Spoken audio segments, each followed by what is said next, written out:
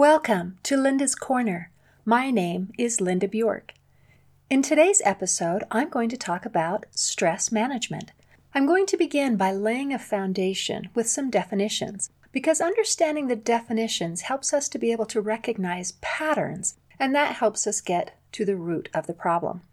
Stress is a state of mental or emotional strain or tension, resulting from adverse or very demanding circumstances. Fear is an unpleasant emotion caused by the belief that someone or something is dangerous, likely to cause pain, or a threat. Anxiety is an unpleasant but vague sense of apprehension. It's a feeling of worry, nervousness, or unease, typically about an imminent event or something with an uncertain outcome. Worry has a couple of definitions that may seem unrelated at first, but they are all connected. First of all, worry means a state of anxiety and uncertainty over actual or potential problems. It implies concern mixed with fear. Worry can also mean to tear at, gnaw on, pull at, or fiddle with continually. Like a dog can worry a bone by continually gnawing at it. You can worry the knot at the end of a rope by continually fiddling with it and perhaps fraying it. It has to do with the idea of touching or disturbing something repeatedly. Worry is not a fleeting emotion. It tends to be nagging, persistent, and incessant.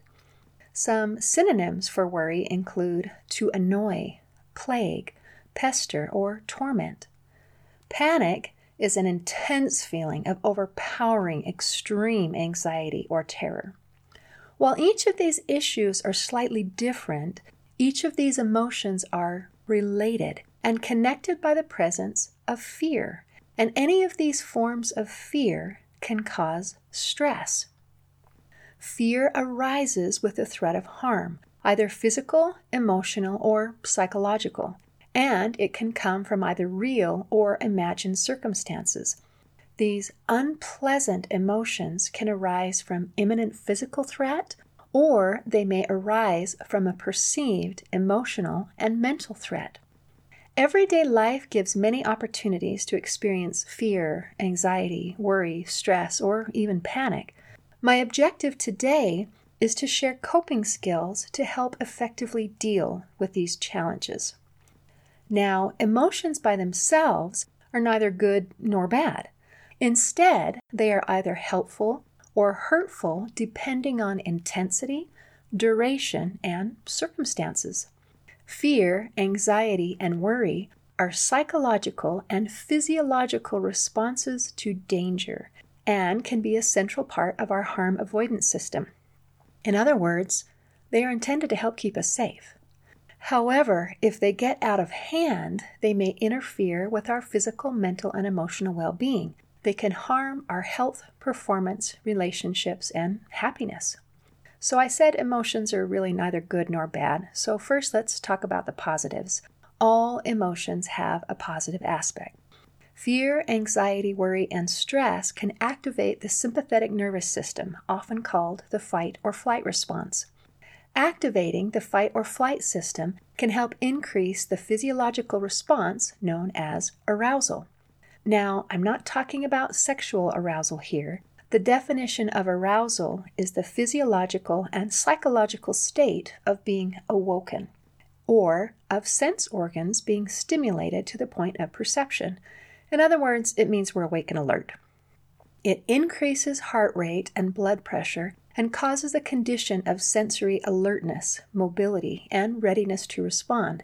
This higher state of arousal means we're ready to fight or run away as necessary, and it helps keep us safe. In addition to protecting our well-being, a slight increase of arousal caused by fear, anxiety, worry, or stress can actually improve our performance. Increased arousal caused by feelings of stress when you're taking an important exam can help you focus on the test, and it can help you remember the information that you studied. Likewise, when an athlete is poised to make an important move, like say a basketball player is about to shoot a free throw, An increased level of arousal can help him make the shot. Our bodies and our minds perform better with a little bit of excitement or stress. However, this is true only up to an optimal point of arousal. If we feel too much stress or anxiety, then the level of performance drops, sometimes dramatically. For example, too much test anxiety can impair your ability to concentrate, and it makes it more difficult to remember the correct answers.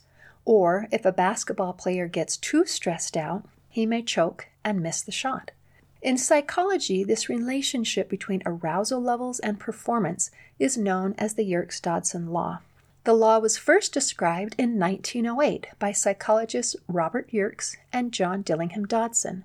Through a series of experiments, they found a relationship between performance and arousal.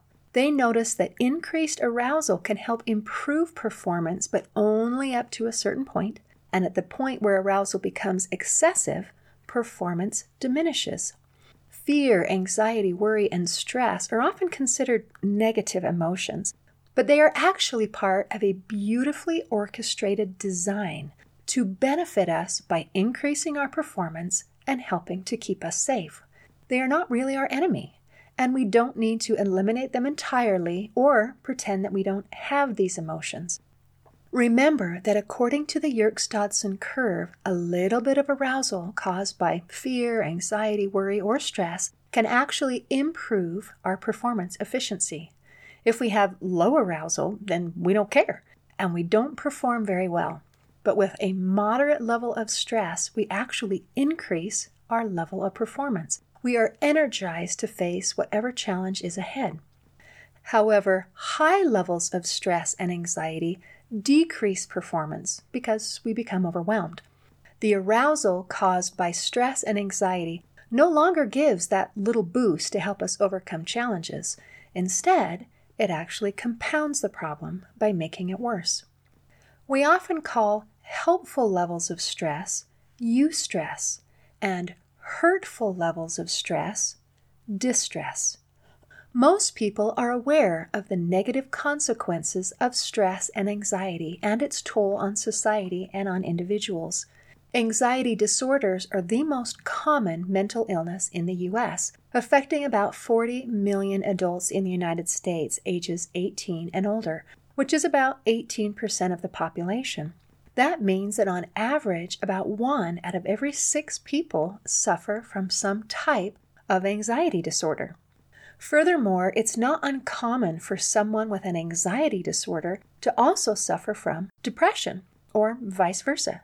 Nearly 1/2 of those diagnosed with depression are also diagnosed with an anxiety disorder. Some experts believe that depression is caused by a feeling that you are unable to solve your problems. Therefore, learning how to cope with fear, anxiety, worry, and stress in a healthy manner is an excellent way to help prevent depression from creeping in. We want to be able to calm and manage these emotions so they can benefit us rather than harming us. Understanding a little about the autonomic nervous system helps in understanding how the results of our emotions can be either helpful or hurtful. Our bodies have an autonomic nervous system which regulates bodily functions such as heart rate, respiratory rate, pupillary response, and so on. The autonomic nervous system has separate branches. One is called the sympathetic nervous system and is often called the fight or flight system. Another branch is called the parasympathetic nervous system, which is often called the rest and digest system. In many cases, both of these systems have opposite actions, where one system activates a physiological response and the other inhibits it. In other words, our bodies are designed to naturally take care of things like our digestion and our immune system to help keep us nourished and healthy. But during times of an emergency, the body puts those things on hold in order to be able to direct energy into more important things, like the ability to run away from danger right now. Our bodies produce a stress hormone called cortisol, which is like a built-in alarm. It works with certain parts of your brain to control your mood, motivation, and fear. It accelerates heartbeat, increases blood sugar, and alters other body systems to prepare your body to respond to the danger. When your body is on high alert, cortisol can alter or shut down functions that might get in the way. These might include your digestive or reproductive systems, your immune system, or even your growth processes. After the danger has passed, then your cortisol levels should calm down, and your heart, blood pressure, and other body systems will get back to normal. This is a wonderful, natural, and automatic process designed to help keep us safe and enable us to quickly respond to danger. However, this fight or flight system is only intended to be in use for short periods of time. And if we keep our bodies constantly in the fight or flight response with worry and stress, it can negatively affect virtually every organ system in the body. According to the National Institutes of Health, prolonged stress has been shown to cause numerous health problems, including anxiety and depression, headaches, heart diseases, memory and concentration problems, problems with digestion, trouble sleeping, weight gain, weakening of the immune system, making you more likely to have colds or other infections, high blood pressure, upset stomach, ulcers and acid reflux, increased rapid heartbeat and heart palpitations, panic attacks, cardiovascular problems, increase in blood sugar levels, irritable bowel problems, backaches, tension headaches or migraines, chronic fatigue syndrome, respiratory problems and heavy breathing, and worsening of skin conditions such as eczema. Chronic fear, anxiety, worry, and/or stress can also negatively affect our performance at work, our relationships, our happiness, and our well-being. When we're on the wrong side of that Yerkes-Dodson curve, our performance in every area diminishes. Next, I want to explain about stressors and coping skills.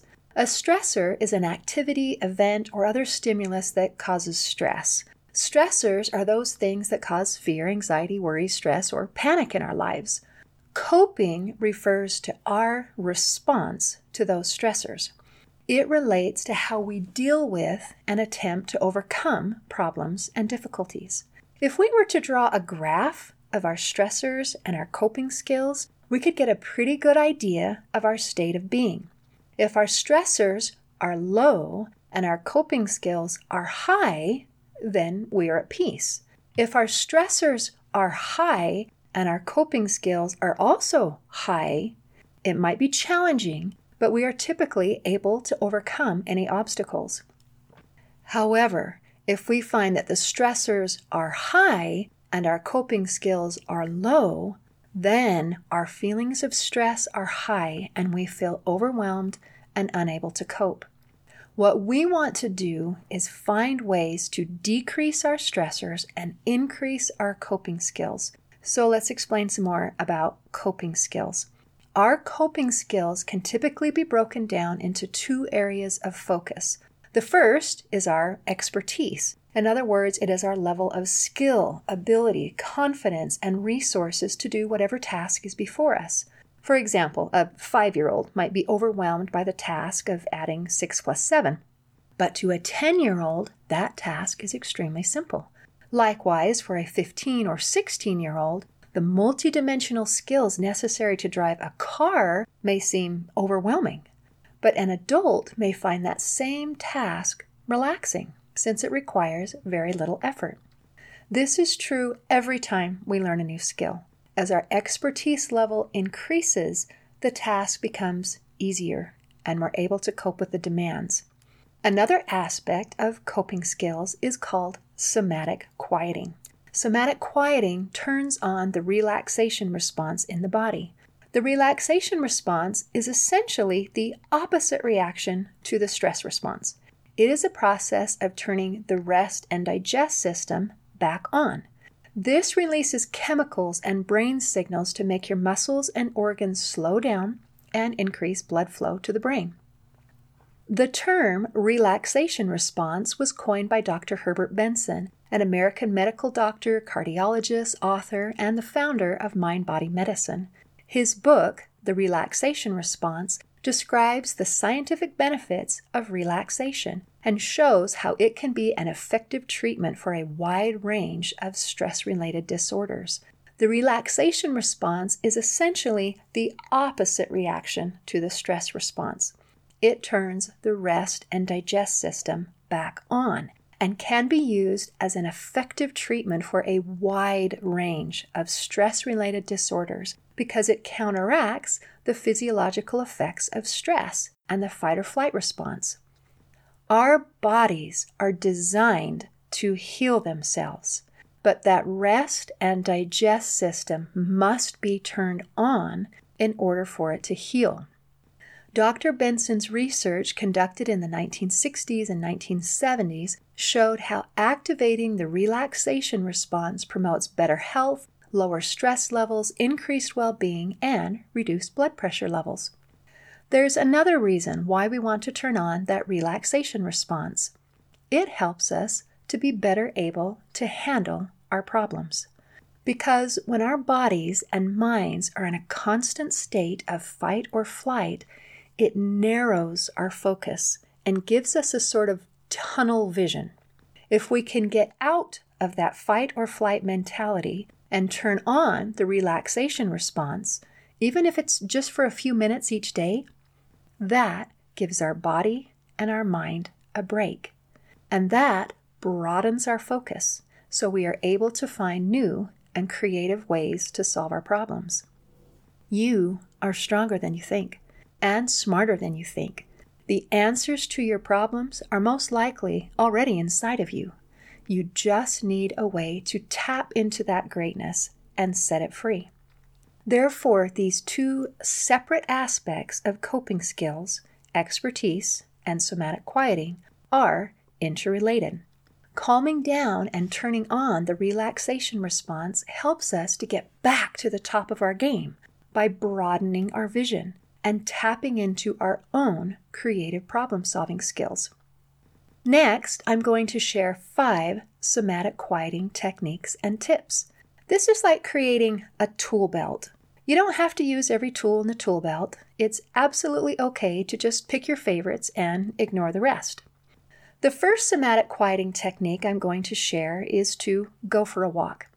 Virtually any form of exercise can act as a stress reliever, but activities such as walking or jogging that involve repetitive movements of large muscle groups can be particularly stress relieving, since they offer many of the same benefits as meditation. The benefits are strongest when you exercise regularly. People who exercise regularly are less likely to experience anxiety than those who don't exercise. There are a few reasons behind this. Regular exercise lowers the level of stress hormones. It also helps release endorphins, which are chemicals that improve your mood and act as natural painkillers. Exercise can also improve your sleep quality, which can be negatively affected by stress and anxiety.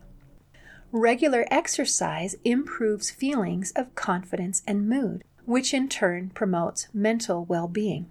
Try to find an exercise routine or activity that you enjoy, such as walking, dancing, rock climbing, or yoga, to relieve stress, worry, and anxiety.